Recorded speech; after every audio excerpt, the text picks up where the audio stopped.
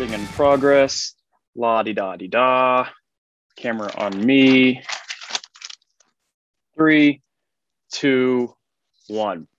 Hello and welcome to another edition of Inside the Burrow, the FAU podcast for and by Owls fans, presented by, you guys already know, FUOwlsNest.com. Oh, man. Whoa, that was fun. What a day Thursday was, huh, guys? Holy smokes. I mean, Thursday. I had to take a 24-hour nap after that. I had to go in hibernation. Definitely was a great day. Starting off with FAU officially being announced as a new member of the American Conference at 10 a.m. There was press conference with the American at 12. FAU had their press conference at 4:30. President Kelly, Brian White, everyone was there, including Beverly Schnellenberger as well, which was just wonderful to see. And you think, oh, man, what a busy day. That's it. Nope. Owls had a game that day, traveling up to Charlotte, a place where FAU has yet to lose. But, hey, Willie Taggart hasn't won out of state yet. Hello, what do you know? FAU, they got themselves a win, all right. All we needed to do is travel to Charlotte. Owls win 38-9. Great day, great week. Kirk, man, welcome back, brother. Real quick takeaways on the monumental day for the entire university and just getting a monkey off the back for the football team as well. I mean, it was huge overall because, after that end of the first half, I was nervous, from that end of, when Charlotte basically took up half of that second quarter, that 95, whatever that drive was, it was a nightmare. We missed the third down tackle that basically extended the drive out for them to score a touchdown and take the lead. So I was nervous going into that second half, thinking, here comes the same, road team Owls that we've seen under Taggart. But, I think what the second half proved is when this team shows up, doesn't make the silly mistakes, the talent's there to beat anybody. I mean, they can, if they get a rematch, UAB is a whole nother story after losing the Rice. But it's like, to me, the talent's there to beat UTSA. The talent's there to beat Marshall. The talent's there to beat Western Kentucky. You just have to show up, play their game, and not worry about what the other team does. Because to me, if they play their A game, nobody in this conference can beat them. The talent's there. It's just, and we saw that in the second half. Charlotte didn't have an answer, especially on defense. The only person who was stopping FAU was themselves on offense. I mean, Chris Reynolds made some plays. It seemed like he maybe was a little nicked up in the second half, but you can't apologize for taking advantage of that. One person who just kind of being Tampa Owls here. Just one person who stood out to me is Evan Anderson. That guy is a game wrecker. He's like our little mini. Well, he's nothing mini about him, but he's like our mini Vita Vea, like watching Buck games. Like the dude, even on plays he doesn't make, he affects the play in different ways. I mean, up the middle, dude just wrecks games. That dude, we're lucky to have him. And it's just crazy to think, he's a second-year freshman making an impact like that in the interior defensive line, You don't see something like that. But, it was a complete second half. So, everything, you want from a second half we saw. Yeah, I'm really happy that you mentioned that. I think the only team in Conference USA that can beat FAU is FAU.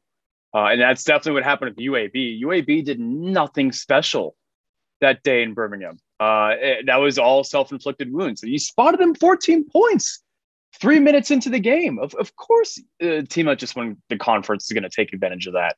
But seeing how they handled Rice, you better want a rematch. And, we said it a couple weeks ago when we played UAB. We very well could get a rematch. I didn't think we would, find win the East Division after that game. But, here we are. We have everything to play for moving forward. We control our destiny. Beat Marshall, beat Western Kentucky. It's all on us.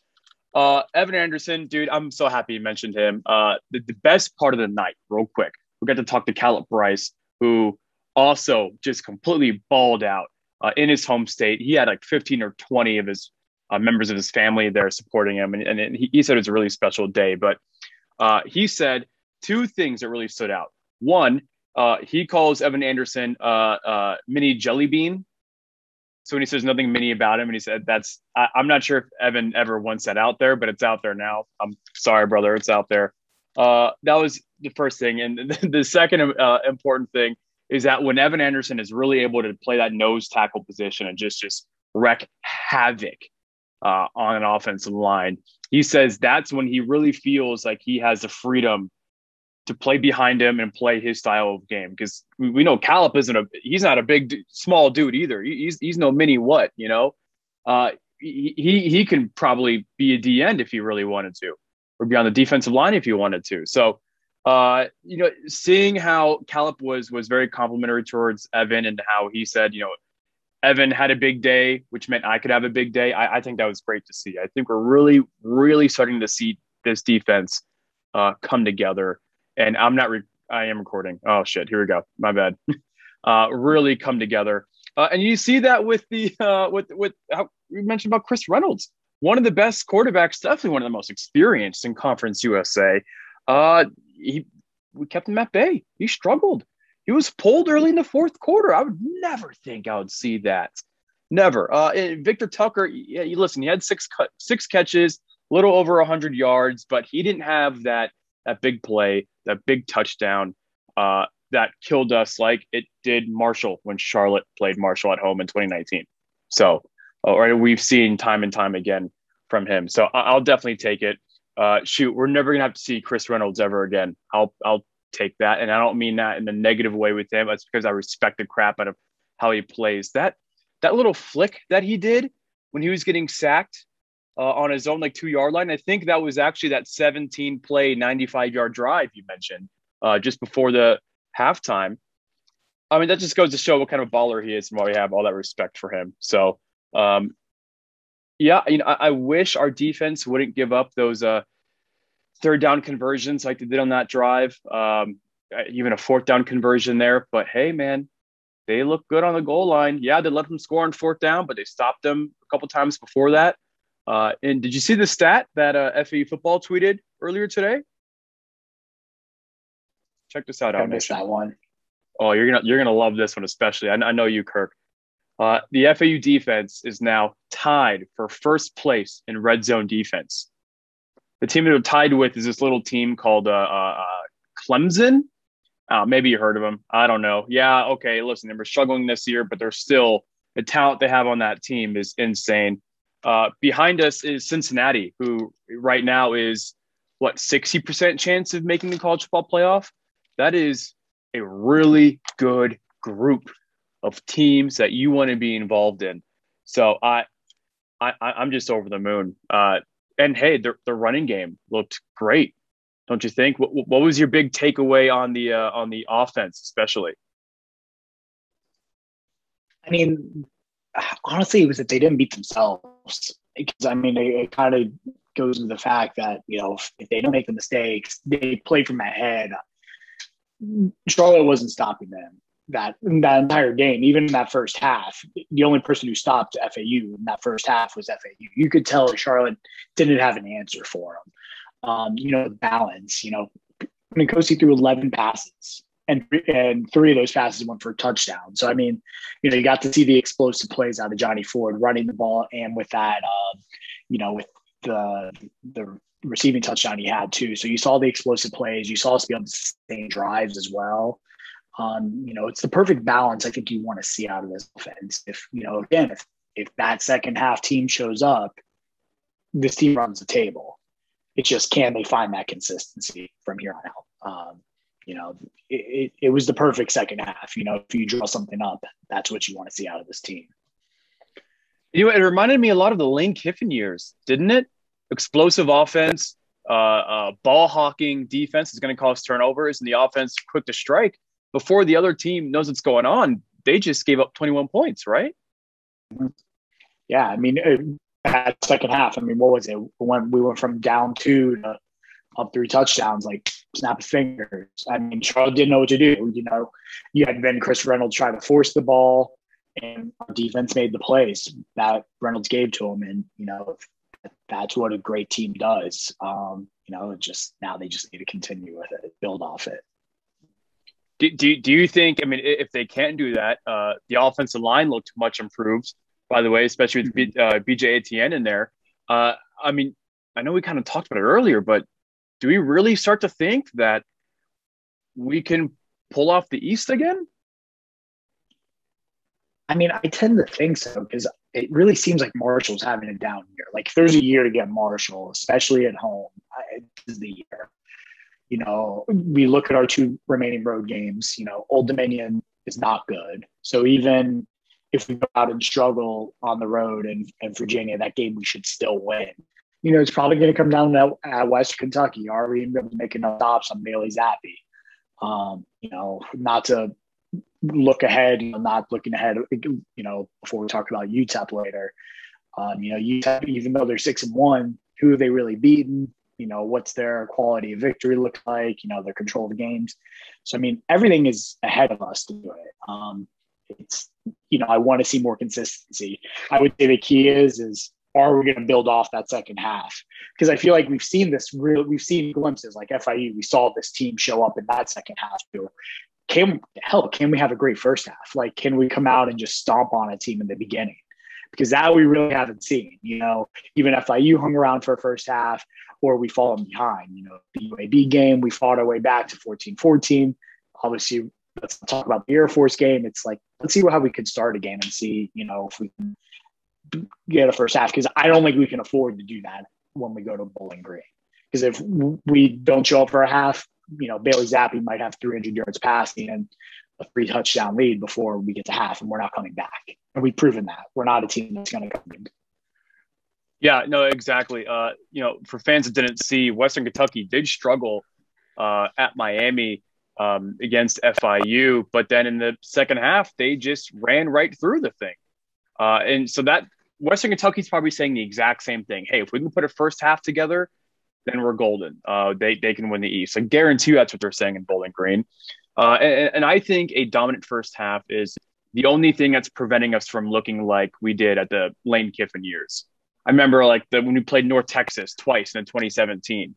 I mean, end of the first quarter was already 21-0. Remember correct? I mean, it's just absolutely insane. So if we can do those kinds of numbers, if we can be the team that forces the other offense to throw their game plan out the window, then I like our chances because we've seen what happens. We saw what happened when we did that to FIU. We saw what happened when we did that to Charlotte, who, I mean, I've been respecting Charlotte for a long time now. Everything that Will Healy's been doing for a long time now. So if we're able to throw Chris Reynolds out of a game, I like it. I like it. No doubt. And then just kind of circle back what you said about the O-line too.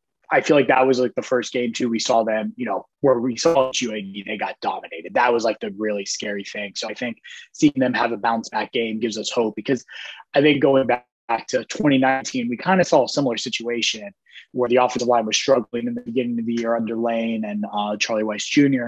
And then I remember when we all of a sudden got Desmond Noel kind of mid-season, all of a sudden everything kind of stabilized and we saw the offensive line really take off and start dominating games. Maybe BJ Etienne kind of does the same effect where maybe settle things down and, guys make plays. So I think seeing that improvement from the offensive line, from week to week was a great thing to see as well. So to talk UTEP, we're going to go ahead and have Alex Nicolas. Y'all remember him from the Minor Rush days in the past. He now works with 600 ESPN El Paso. Alex, hey, brother, thank you for joining us. How you doing, my friend? Hey, no problem, man. Astros in the World Series. Like you mentioned, the Miners are in the bowl game, and so I can't complain right now, man. Yeah, you're talking to two Tampa Owls that are still upset about the Rays losing in the playoffs. So we're not talking about baseball here. But, hey, we are talking about those bowl-eligible Miners, baby. I mean, a story of the year, I would say. A quick shout out to my friend Alex, who goes to UCF. He was actually in El Paso against that win over La Tech last weekend or 2 weekends ago. Beg your pardon. I mean, great story. Demel really looks like he has turned that program for the better. They have more wins now than they've had, in the last 3 years? What? So if you can, Alex, what really went into this turnaround in El Paso?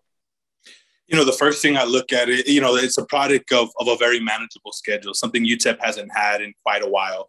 UTEP has had to front load those money games and pretty much come out, on the opposite end of those for a while. And now this year, it's set up real nice where you had, two winnable games where you think, okay, UTEP starts 2-0. And then you get into those possibles, the New Mexicos, the Old Dominions, the Southern Misses, and not even to a point La Tech. La Tech is out of that, and it's happened for UTEP. So that, to me, is one of the main things is UTEP is a product of an easy schedule. And I think program development and player development, that's really another area that I look at. UTEP isn't recruiting the 3 or 4 stars that the FAUs, the UTSAs, the North Texas, the La Techs are.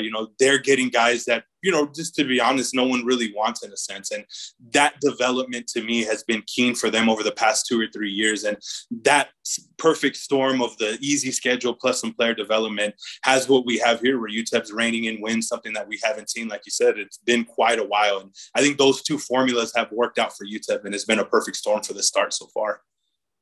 Obviously, so Alex, how you doing? Just looking at the team, obviously you brought up, some people would point to, the 6-1 record, probably kind of what you mentioned, kind of a, an easier schedule to start off. But I feel like you have pulled off some, Conference USA games. You mentioned the La Tech game, normally games they don't win. What's the difference? Like, are there any playmakers that we should be on the lookout for? Or, who are the impact players, whether that's on offense or defense, that, as Owl fans, we should look for?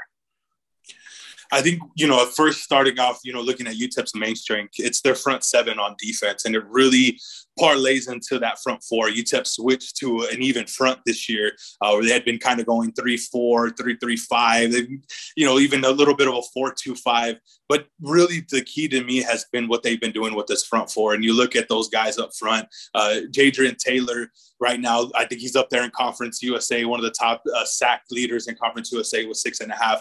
Praise Amawale, who's been, a 3-year guy, a 3-year sophomore, that's a 3rd-year sophomore, that's really has made plays since he's walked on campus. And then one of the key players that I think in the middle of that defensive line is Keenan Stewart. This is a guy that's a JUCO transfer, could possibly be a sneaky 5th to 7th round. He's going to make somebody look good if somebody doesn't pick him up 5th, 7th round.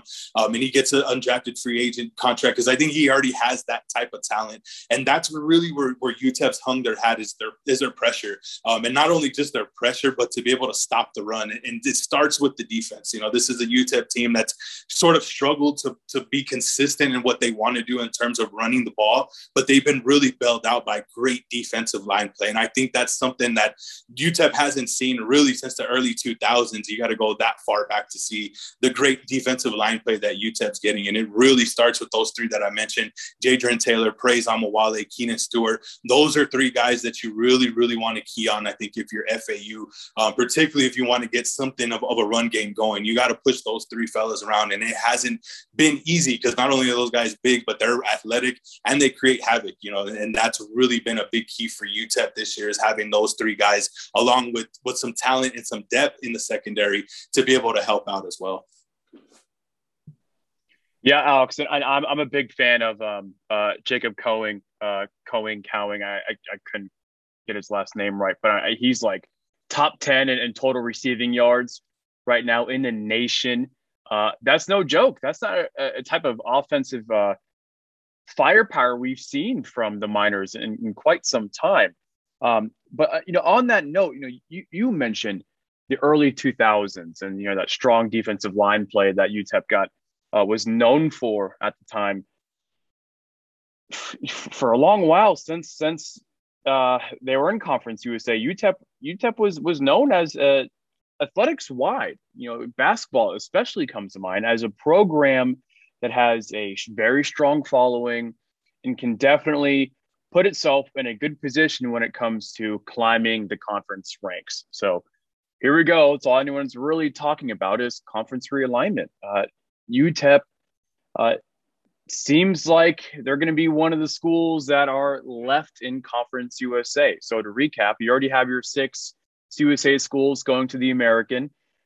Some news today, Southern Miss, they're going to the Sun Belt, guys, just so you all know. They're done. Old Dominion and Marshall are like 95% to the Sun Belt as well. I mean, expect some news on that in this coming week. So that puts Conference USA in a really tough spot. And we know all about UTEP and how they especially are on a geographic island out there in El Paso. So what do you think it's going to take to kind of get the city excited again? Do you see some of that excitement coming back already this year? And how do you think UTEP is going to look out into the future? And same goes for Conference USA. What, I guess, for lack of a better term, what hope do you have for Conference USA moving forward? You know, I think you are starting to see the wagon circle a little bit around this program, particularly overlooking FAU, you know, looking ahead to the UTSA game. There's already that chat on Twitter. So I think that type of excitement is expected with 6 wins and a tough game on the road this week that obviously people are overlooking. But, you know, looking at where UTEP stands in Conference USA, I think their best bet is to stay put.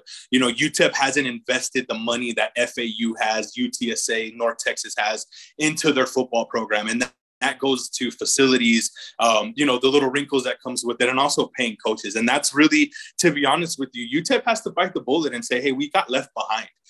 You know, as tough as that is to, you know, you always want to be in those sexy conferences. You want to be with the big names, but UTEP's been left behind. And unfortunately, that's the reality of where UTEP is at. So staying in Conference USA and, you know, inviting teams like New Mexico, cringes me to say this, but inviting teams like New Mexico State, Tarleton State, Sam Houston State, some of the rumored teams. I mean, this is sort of Conference USA 3.0. And I think UTEP really has to grab the bull by the horns and invest in themselves to not only get out of this, what could be a newly formed conference down the road, but to be able to be the cream of the crop in this new formed Conference USA with some of these quote unquote FCS schools that are going to be coming up. So in my opinion, UTEP's best bet is to stay put, become a CUSA pillar and the CUSA kind of a talking point for, you know, the CUSA powers that be. But, you know, and it goes back to, like I mentioned, just UTEP just did not invest in themselves really since Conference USA 2.0 started back in 2013, where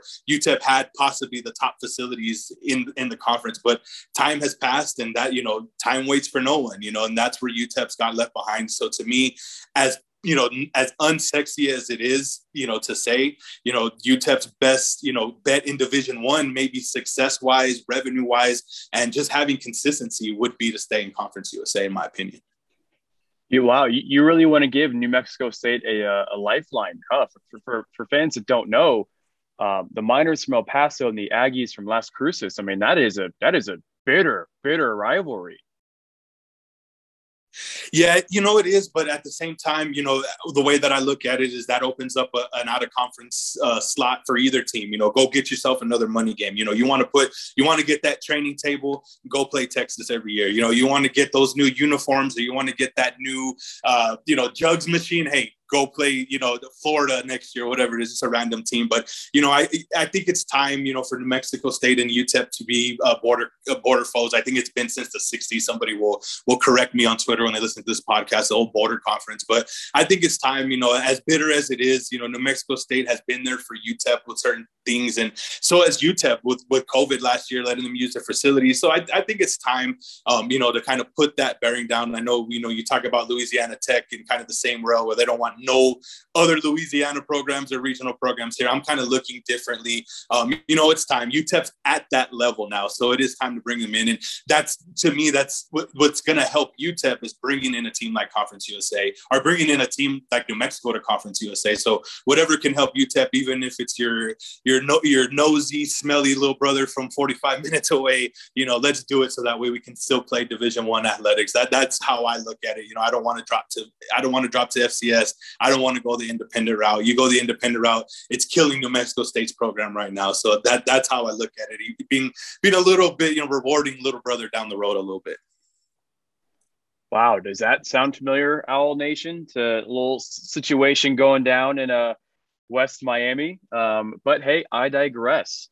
Alex, real quick, man.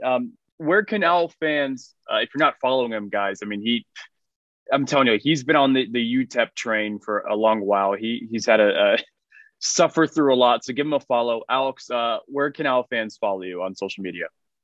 You can follow me on Twitter at NicholasAlex915 NICOLAS, Alex915. And also check out 600 ESPN at 600 ESPN El Paso. They are the flagship station of UTEP Athletics, and you'll see a bunch of previews up there throughout the week from Adrian Broadus, one of the key beat writers there. And also, they also podcast like coaches interviews. I know today they had like Gavin Hardison in studio and stuff like that. So great resource there, 600 ESPN El Paso or KROD.com. They're the local UTEP. They're the flagship of UTEP football.